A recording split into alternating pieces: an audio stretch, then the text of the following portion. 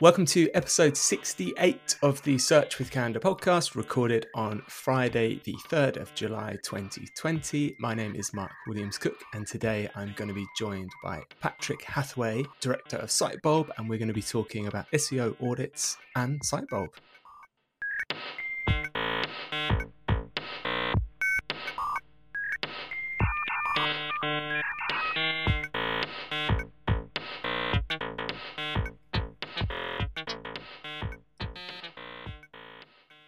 Patrick, welcome. Hello. Thank you very much for joining us. I always like to start these podcasts where we have different guests on with the assumption that nobody has a clue who you are or what Sitebulb is. So do you want to give us like a 30-second or so just background of yourself and one line about what Sitebulb is? Sure thing. Yeah, so I'm Patrick Hathaway, co-founder of Sitebulb, which is a product created by Gareth Brown and myself. And before Sitebulb, we co-created a product called URL Profiler, which we actually sold last year. And before that, I worked both agency side and in-house. And in terms of the elevator pitch sort of thing of Sitebulb, we had a new member join our team early this year called Jeff Kennedy. And almost the first thing he did, he pointed out, even in his interview, in fact, was that our positioning was all over the place, and he was right about it. So me and him carried out a positioning exercise. Like the first thing he did, pretty much, we spent a few weeks doing that, and we needed to write out all sorts of different lengths of elevator pitch. So I'll read one out to you now.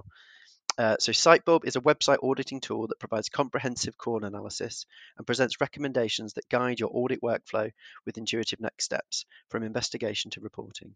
In-depth explanations of every issue help you fully understand the results and have confidence in your recommendations, which makes Sitebulb a great fit for SEOs who regularly need to do website audits.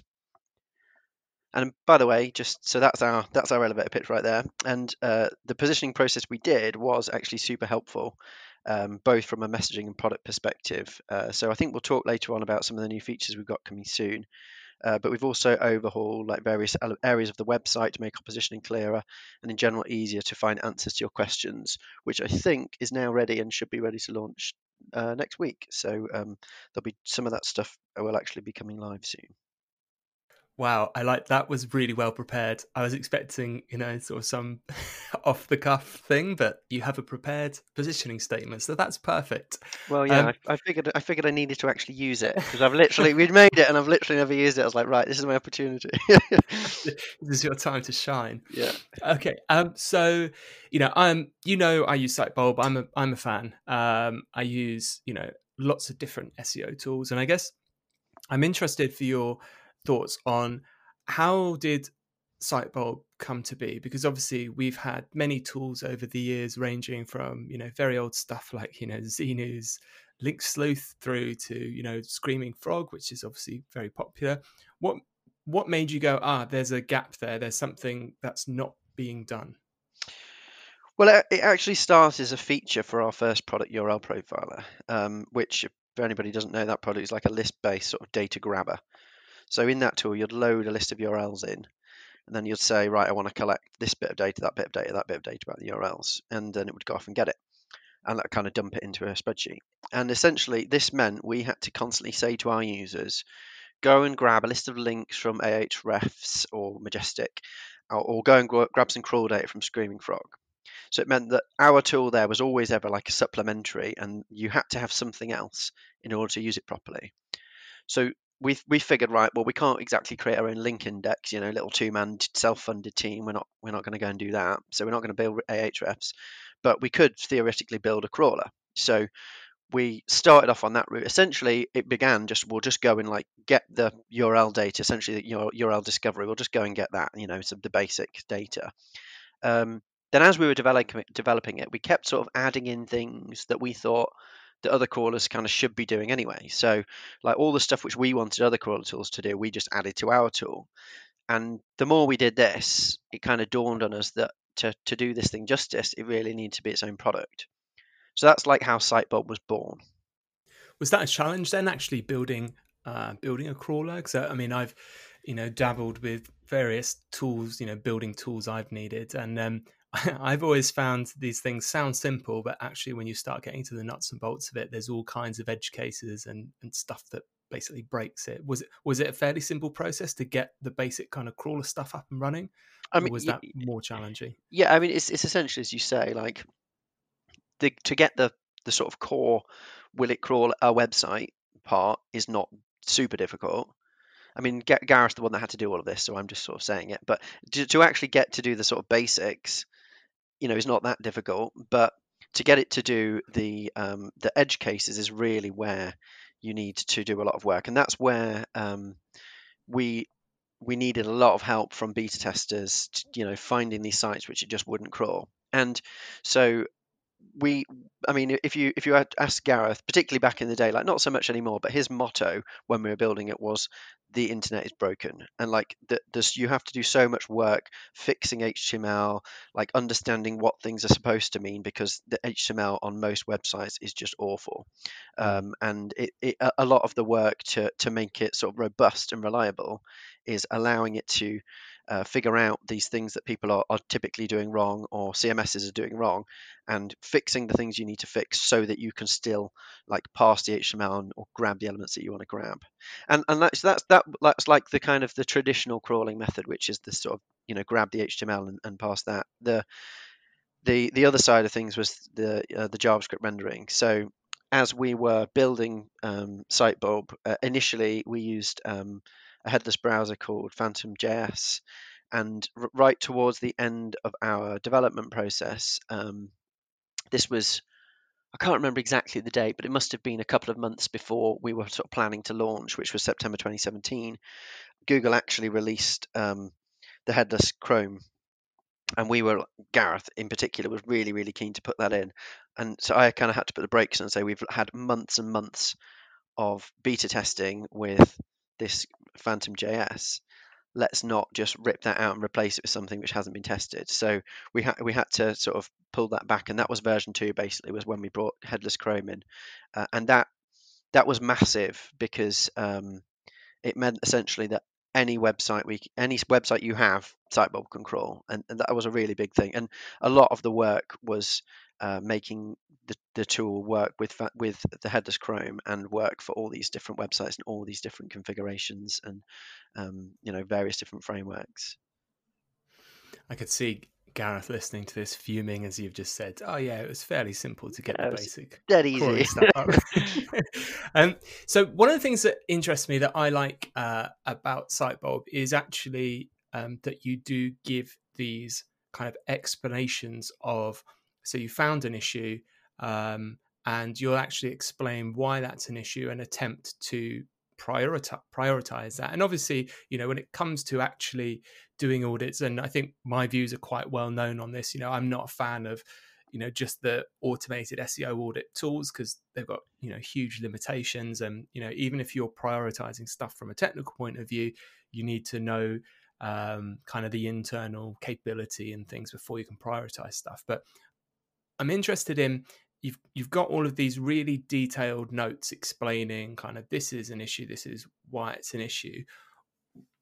Why did you feel that was something you wanted to add? Because a lot of these other tools obviously just give you the data. They're just like, right, that's broken, this canonical's like this. But you've gone that extra step and said, okay, this is why this is a problem, and this is why it's a big problem or a not such a big problem.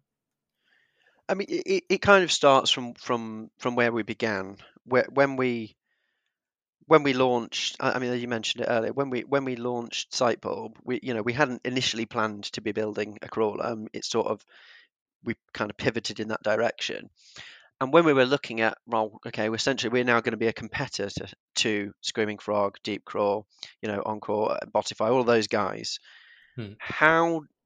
Why are we going to make ourselves any different to any of those? And around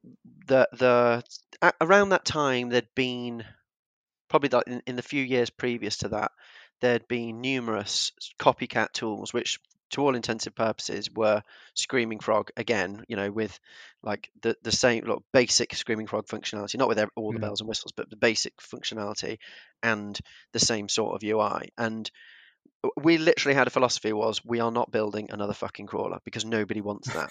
We don't want to make just something which does exactly the same as everything else. And we had this assumption that basically everybody's got Screaming Frog. So I don't know if that's a literal situation, but it was sort of an assumption we made. It feels like And that yeah, sometimes. right. And at least it's not far off. And we felt we needed to create a product that offered something fundamentally different to that. So we double down on the reporting elements, the data visualization, and things like the hints, which allowed us to kind of take our sort of SEO knowledge and build that as a layer into the product. So even though like a lot of the explanations for the hints live on the website, we feel that that's kind of part of the product, and it hooks into the product and it all fits together. So we really were trying to build a website auditing tool and not a crawler.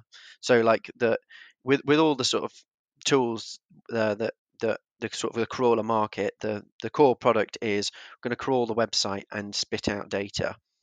And we thought, well, we're going to crawl the website, grab the data, do a whole analysis on the data, and then spit that out instead.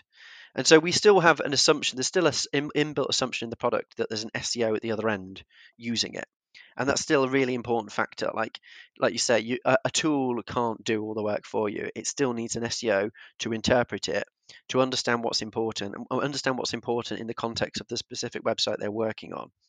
And so what we've built is something that tries to give the SEO as many of the tools to help make those decisions as possible. You mentioned there about kind of building in your SEO knowledge into SiteBulb, and like you rightly say, having an SEO at the other end, kind of looking at what the tool's spitting out. And my question, I guess, is how much have you learnt on top of what you already know about SEO while you're building this tool? And I ask this because there was a question posted yesterday on Twitter from Gary from Google, asking what would happen in this situation when he posted a robots.txt rule. And by the time I checked it, it had a few hundred replies. And it's a kind of binary yes or no type answer. It was allow, disallow. And we had fallen about 50-50 on each side of the fence as to what Googlebot would do given these rule sets. And to me, that's, I guess it's kind of understandable in a way, because it's a really specific question. But on the other hand, that documentation is out there and it's just there for you to read. And if you're putting in this advice, and I know I've spoken to your team before about when we've hit edge cases with robots.txt, like how much have you kind of been like, oh my, like that's a new thing when you've had beta testers and just Google drops an announcement on you? I mean, it happens. I wouldn't say regularly, but it definitely happens where we've built something with our understanding of the guidelines. So, for instance, with robots.txt in particular, we've essentially gone through all the guidelines and built our robots parser to sort of essentially validate against those guidelines. Then every so often, a customer will come to you and say, "Look, this URL isn't crawling, and it should be crawling based on this rule." And then you'll look at it and go, "Well, okay, it shouldn't really." Like Google shouldn't really be crawling that, and like they've at some point made a decision. Well, actually, in this case, we will allow that. And so, what actually happens in real life seems to not necessarily always match the guidelines. And if you see, I think Will Critchlow, I think it was his Search Love talk last whenever it would have been October, did a whole load of work and analysis on the differences between like what happens in real life, what the guidelines say, and what the sort of open source robots.txt parser they put out there. Yeah. And again, there's all sorts of just what's the phrase, inconsistencies between the tools. And so there is no, at the moment, I don't believe there's an ultimate source of truth on this sort of stuff. And so I think it's an interesting, like the question posed by Gary is an interesting one, because to most people, essentially, you only need to know what you need to know for every specific website you come across. And if you come across something where there's a rule that you don't understand, the idea is you go off and learn it. And like, I think so much of SEO is learning on the job, and we've Hmm. absolutely had to do that. And like, what we get the benefit of as a crawling tool is that we get our users coming to us with all these weird edge cases, some of the sites that you've shown me, and we're just like, okay, that doesn't do what we thought it should do, or like it's not doing what we expect it to do, or you think it's not doing what it should be doing, and then we have to go and look at it. And sometimes it's a case that we've slightly put a rule in slightly wrong, or sometimes it's a case of, well, we have to just go, all right, well, actually, let's just make a decision then that if these URLs are being allowed by Google, then we'll also allow them. And it's not hard and fast. There's lots of grey areas in it, and I think that's kind of reflected in the responses by the community to Gary's question. Do you know if that talk from Will Critchlow from SearchLab is online at all? The presentation definitely is. So I did a write up blog post. So on the Distilled site sometime last year. Okay, Um, you'll definitely be able to find that and link it up. I can send you the link afterwards. He perfect. definitely wrote So up, and like there's possibly the SlideShare link in there as well. I think most of the time their SearchLab videos go behind a paywall. Um, so the video probably isn't, but the talk I'm sure is the okay, presentation. cool. So we'll get the link up on the show notes at search.withcanada.co.uk if anyone wants to check out those slides. You mentioned some of the cloud crawlers there, like DeepCrawl. How do you see kind of the market going in terms of, because we've got various desktop based tools, and I've seen a complaint of some of these tools is they don't work on very large websites because they're using up memory and storage. And then you've got obviously the cloud-based ones. Where do you see kind of this going in the future? Do you think there's always going to be space for desktop tools? Do they do something fundamentally different in your mind? Yeah, I mean, I'm naturally biased, producing a desktop tool, so Right. I mean, I personally think that most SEOs, for most of the work that they need to do, will be totally fine with the desktop product. I mean, most people most of the time aren't crawling websites bigger than 10,000 pages. And when you've not got a site that's bigger than 10,000 pages, you don't necessarily need a cloud product. And where the cloud products come into their own is when you have millions and millions of pages, and you don't necessarily want that your crawler running on your local machine. Um, so that is sort of the big and obvious use case for the SaaS product, the cloud product. That can run in the background, um, and is not taking up your machine resources at the time. I mean, we have recently built some sort of solutions to those problems within the software itself. So now you can do scheduled or recurring audits on Sitebulb.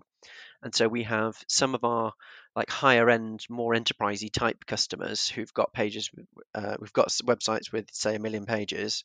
What they're doing is they're creating their own server in their own office.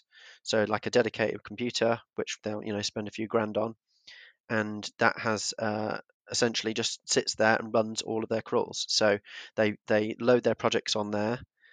They set recurring ones. So if they've got a client that they need to crawl every week or every month or every day, they just set them recurring, and it just sits and it just bashes through them when it needs to.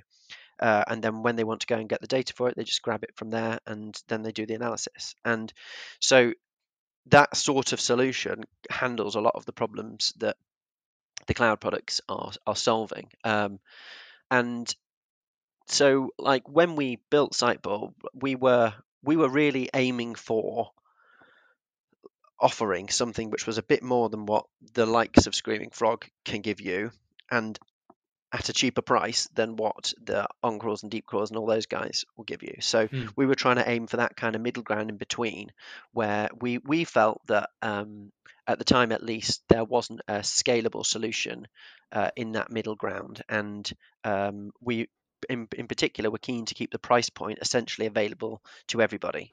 So we always wanted our software to be accessible to anybody on the market, and in terms of where we've priced it, we believe that we managed to do that.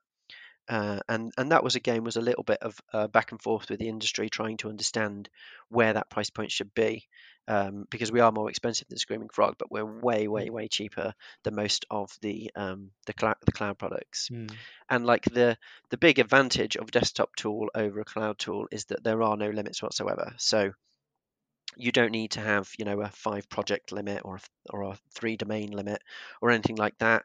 There's no, like, you know, you can use one of those cloud tools and get £100,000 credit, sorry, 100,000 URL set amount of credits, and you can set a site crawling, have no idea how big it is.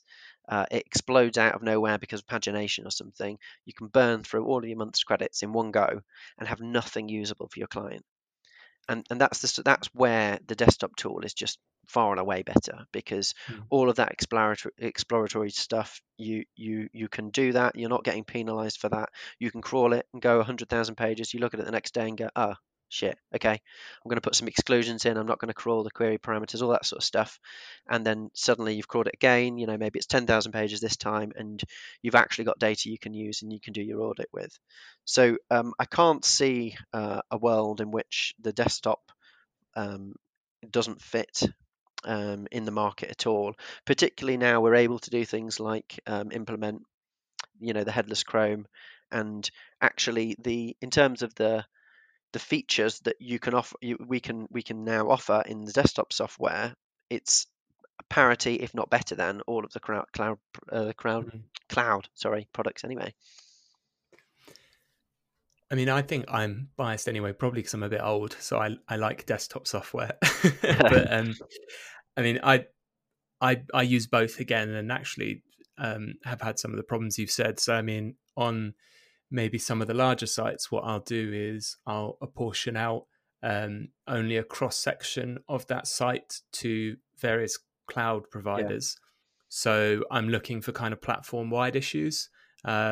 So I'm just taking a slice of different pages, and they can say, oh, okay, I've potentially got an issue here. And then that's what alerts me to maybe use a tool like Sitebulb to actually then go and crawl the whole site and see what the depth of that issue is. And again, like it's, you know, just do it instantly on demand, and I've got the data there. So yeah, completely understand that. And like you say as well, with lots of smaller sites, the cost doesn't always work in terms of the bigger platform. yeah. I mean, the Um, bigger guys you see a lot of the time they end up aiming for enterprise because they mm, can get the big contracts, they can get, you know, give account management and priority support and all that sort of stuff. And that's the sort of thing that we can't offer. We don't want to offer. You know, we want to offer a self-service product that's accessible to everybody. So all the real enterprise stuff we leave to one side and go, you know, you guys, we're not interested in that. Um, and yeah, that's an area where the desktop product doesn't fit at all. so one of my favorite features in Sitebulb, I think you added it fairly recently, is this internal link equity flow. I'm pleased you didn't call it internal link juice flow. I don't think that would help anyone. Do you want to just tell us a little bit about that feature and why you think it's important, and added that in? Yeah, so we kind of I think it was just before lockdown actually we released two changes to the way we're doing like the link analysis stuff. One was bringing in this metric to kind of measure the value of each page in terms of internal links, and the second thing we introduced was the Link Explorer. And um, the reason these things are important is because internal link optimization is a really powerful technique, and it's also one that you completely control. So the website owner is in complete control of internal links, because you can't decide which external sites link to you unless you're doing sort of PBNs and that sort of stuff. But in general, you can't decide where these external links come from. You can't decide which pages they link to, which anchor text they use. But you can control all of this stuff with internal links. So internal links themselves provide an opportunity to boost certain pages up, or to consolidate link signals, or even try to affect how search engines like understand what a particular page is about. And the problem with it, so even though it's a really good opportunity, the problem with it is that it's not straightforward to do, and it's not always that easy to see. For instance, if you've got say like 5 pages that are all linked to using similar anchor text. And so when we built the Link Explorer earlier this year, we were trying to kind of make this process easier. So it allows you to explore and filter the link relationships on a site. So you can like dig into anchor text and investigate how well the site is optimized from an internal linking perspective.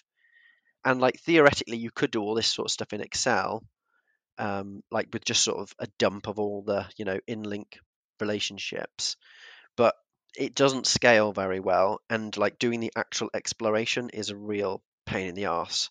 And so that was the problem we tried to solve with all of the internal link stuff we added. Does that answer your So question? I don't know if it does. it does, yeah, it does. I just had my mic muted because my dog was barking at a delivery Excellent.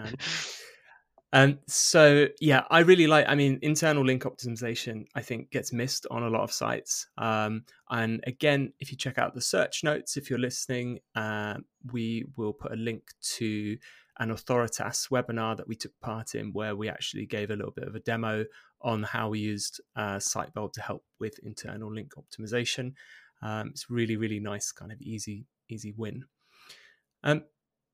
So you added that just before lockdown. I found out about that because of your release notes, which is something I want to talk to you about, Patrick. I think it's fair to say, infamous now for your release notes, which I personally find highly entertaining. I've seen on Twitter some people don't share that opinion. So if you don't know what I'm talking about here, it's worth just subscribing to Sitebulb newsletters to get the release notes, because Patrick's quite colourful with his language and descriptions of what's been happening. And so I just want to, why did you choose to do this? Because I understand, nowadays, like, kind of brands are a bit more accessible online, a bit more, friendly, touchy-feely, but you're straight out there dropping F-bombs in release notes. Was this on kind of an intentional, like, let's make something different, or were you just like, look, I don't care, I'm just going to be me, and this is what this is? I guess it's a bit of both. Like I can't be credited with the idea. It was Gareth's idea to make them more than just release notes. So I've been writing release notes for years with URL Profiler, and we'd write the description of what it is and why it's important. And like the biggest thing that we noticed is that most people don't read anything.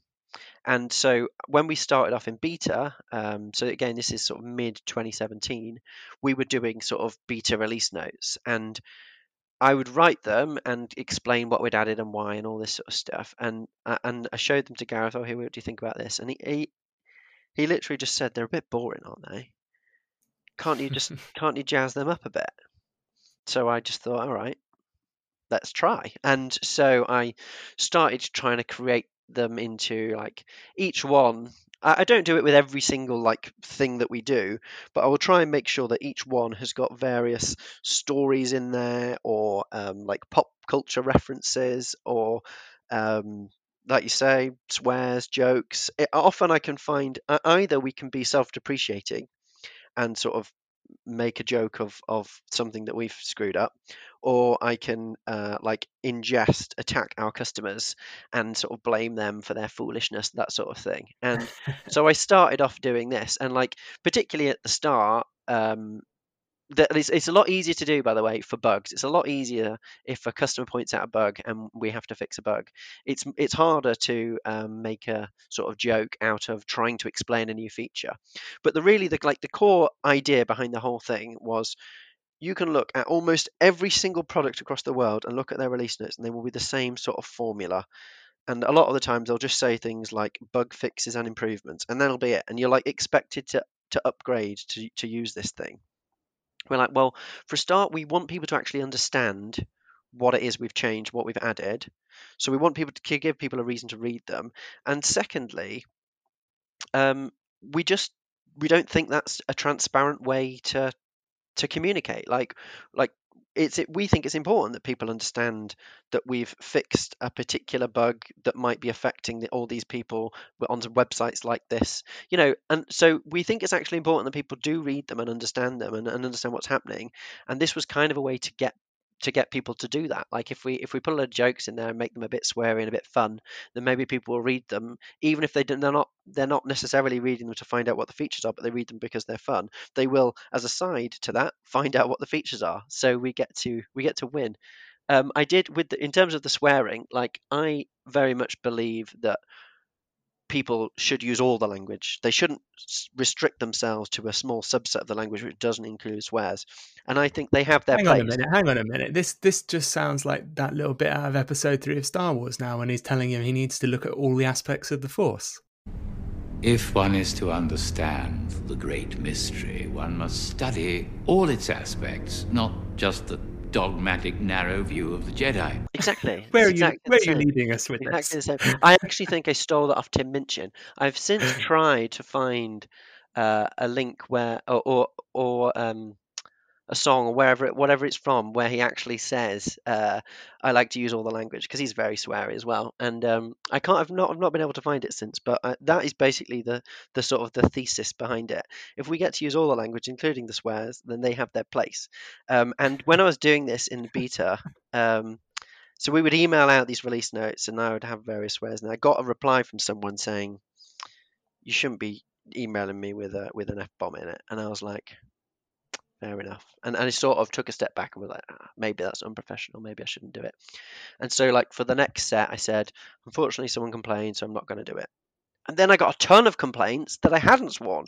So now I was like, well, I have to put them back in. So I just reversed that decision, started swearing again, and we are where we are now. So now I try and make sure that they are entertaining, even if they aren't always sweary. They don't always definitely have them in, but there's all sorts of Easter eggs and stuff in there which I put in, and I'm sure most people don't even notice.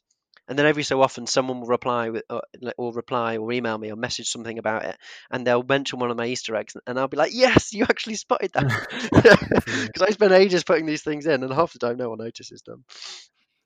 Well, I think from that point of view, you can look at it as a success, because if I reflect back, I think Sightbulb is probably one of the only bits of software I use where I do read the kind of update release patch notes. I can't actually think of another bit of software I actually do that for. So yeah, I guess that's a really good reason. That's a win. Keep doing it. So I have a double barrel question here for you, which I'm really interested to get your insight, because obviously you're having lots of conversations with SEOs as you're building this tool, and I'm wondering what your insight is here to do with audits, because a couple of people we've had on the podcast, like Aleda, and where we've talked about audits, we've always mused about how our feelings were several years ago that there might be less of a need for technical SEO, because we thought, hey, Google's going to get kind of smarter, and like you said, with the HTML, it will just kind of round off the kind of rough corners and just understand things. But the trend we've actually found is that we're having to do more technical SEO, what with various JavaScript frameworks now and client server side rendering. So I'm interested, do you see any sort of most common issues that people are talking to you about in terms of auditing, in terms of technical SEO? And what are your thoughts on how technical SEO is going to change over the next few years? Do you think we have kind of peaked almost and it's going to get less complicated, or is it we're just going to march onwards? In general, I think there's a lot of the core things are still like just as important as they ever were. Like making sure that the right pages are being crawled and indexed, making sure that pages are properly targeted for keywords. All of that stuff is still important, and is still like probably the most common things that people are still doing. What I think is changing and is going to change further is that the breadth that we need to know about is increasing. Like it's no longer, if it was ever was okay, but it's no longer okay to just report on like 404s, 301s, and a few images missing alt text, which like could easily have constituted an audit, a couple of years ago. And like now, we as SEOs need to be aware of performance, mobile usability, AMP, hreflang, schema, all sorts of various different things. Like a lot of that stuff, even 5 years ago, most SEOs weren't taking those things into account. And I think as the technology increases, as we go more and more mobile, we will be required to know this stuff, even if it's not for like. I think the thing is, it's not going to be for every client, and it's not going to be for every website you look at. You need to know this stuff, but if you're if you're in an agency, for instance, then there are going to be more and more clients that come along where they are using a JavaScript framework. And you do need to think about things like server-side rendering. You do need to understand how rendering affects what is getting indexed. Like Wanley are doing tons of brilliant research into this area. If anyone cares about technical SEO, they should be following everything that Wanley are putting out there, because that is one of the ways that technical SEO is going. And you are going to be required to know how this stuff works. Even if you don't, it's not that you need to do it. I've never been one of these believers that you need to be a coder. I have never ever felt that SEO should learn how to build websites. I think what you need to do as an SEO is understand and be that bridge between a developer and a client. And I think that's the role of the SEO, and I think that's going to become more important as the technology gets more complicated. The client gets further removed from understanding what it means. Like it's relatively straightforward to explain to a client 404s, 301s, all those sorts of things, but it's much more difficult to explain to them rendering or performance issues. And I think that's really where the SEO who sits in the middle is going to have to sort of upskill and make sure they do understand this stuff. And I think that's where it's going. I think technical SEO is going to get more important. I can't see how the things that we've seen in the last couple of years suddenly go away. And there's other things that are going to again become more important. Again, like the semantic understanding is clearly on the up. So there's going to be a greater importance upon structured data, data consistency, and those sorts of things, where the search engines are moving towards understanding what the data means and how can we give them better signals to gain that understanding. I think that's a really interesting answer, especially when you're talking about the debate, which I have seen a lot of times, about if technical SEOs, what level of skill they should have in terms of development. And when we've covered off training, similar to you, I think being able to understand what needs to be done and why it needs to be done is kind of the useful amount for an SEO. So okay, canonical tags, I know what they are and I know why they need to be changed, so I can explain it to the client. But then you have a developer that knows how. But as long as you understand the first two things, you should be able to kind of communicate it with them, what exactly does need doing, and it's their kind of job. And I've found the same personally, because I've got a bit of a background in development, but when it's come to things nowadays around, say, performance, I've definitely had to pass that over to people who are way better than me at knowing, all the kind of back-end configurations that get better performance, because you just can't know the how of everything now, in my opinion, with technical SEO, even if you are a developer. Yeah, absolutely. And like that's how our industry has developed. I think, like, when it was sort of a fledgling industry, you could have one SEO that basically did the technical, did the on page, did the keyword research, did the keyword targeting, did all the link building, and like they could handle all of that. And the more it develops as a specialty and a niche, it's just the more specialized we all get. So it's right that you shouldn't be implementing the canonicals, it's or doing the sort of server improvements to it to speed it up. That's not what you should be doing, in my opinion. That's not what the SEO should be doing. They should be advising, and then it should be helping the client to understand which recommendations will make a difference for them, and where it is important that they focus their development budget. And you can't just go, well, there's a whole load of stuff to do. It's all equally important. It's about figuring out, well, which ones are actually going to make a difference, or which ones should make a difference, and how easy is it for you or your development team to get them done. Then we make the decision about what should be done first and helping make sure it's implemented properly. Perfect. So, Patrick, we're already almost at 40 minutes. So let's round off with what's next for Sightbulb. So we've talked about kind of what it is, where you are positioning now. What's happening next with it? So we've got some things in the pipeline which I think a lot of folks have been waiting a long time for, and we're hoping to release them at the start of August, all things being well. We've got schema validation and like Google search features validation, and we're doing the validation a bit differently to how everybody else does it, and we're validating against the docs themselves. So essentially, with the search feature validation, you have things like the rich results tool, which will give completely different results to the structured data testing tool, and which will give completely different results to what you see in Google Search Console in terms of what's actually reported, and then again what you see in the SERPs. We've got all these sort of different sources of truth, and then we've seen Google coming out saying, well, we want you to build against and want you to sort of validate against the docs themselves. So that's exactly what we're doing, and this thing is basically built. It's about to go into testing, and that has been a massive job, because again, like this landscape's changing all the time, and so we keep having to change it and make sure we're up to date with everything. But also, like, getting all of that validation in there was a big job, and being able to give it to people in a way that makes sense for them to actually make sense of the data in our UI. We've done a lot of work on, and we'll hopefully tweak during the beta process, but hopefully it's not too far from finished. So that's coming. At the same time, we've got content extraction. And again, we've looked to do this in a way that's easier to use and makes more sense than all other implementations out there. So when we release features that like are common across other tools, we try our best not to just do almost exactly the same as what they've got. We try to go, well, what spin can we add to this? How can we make this thing better?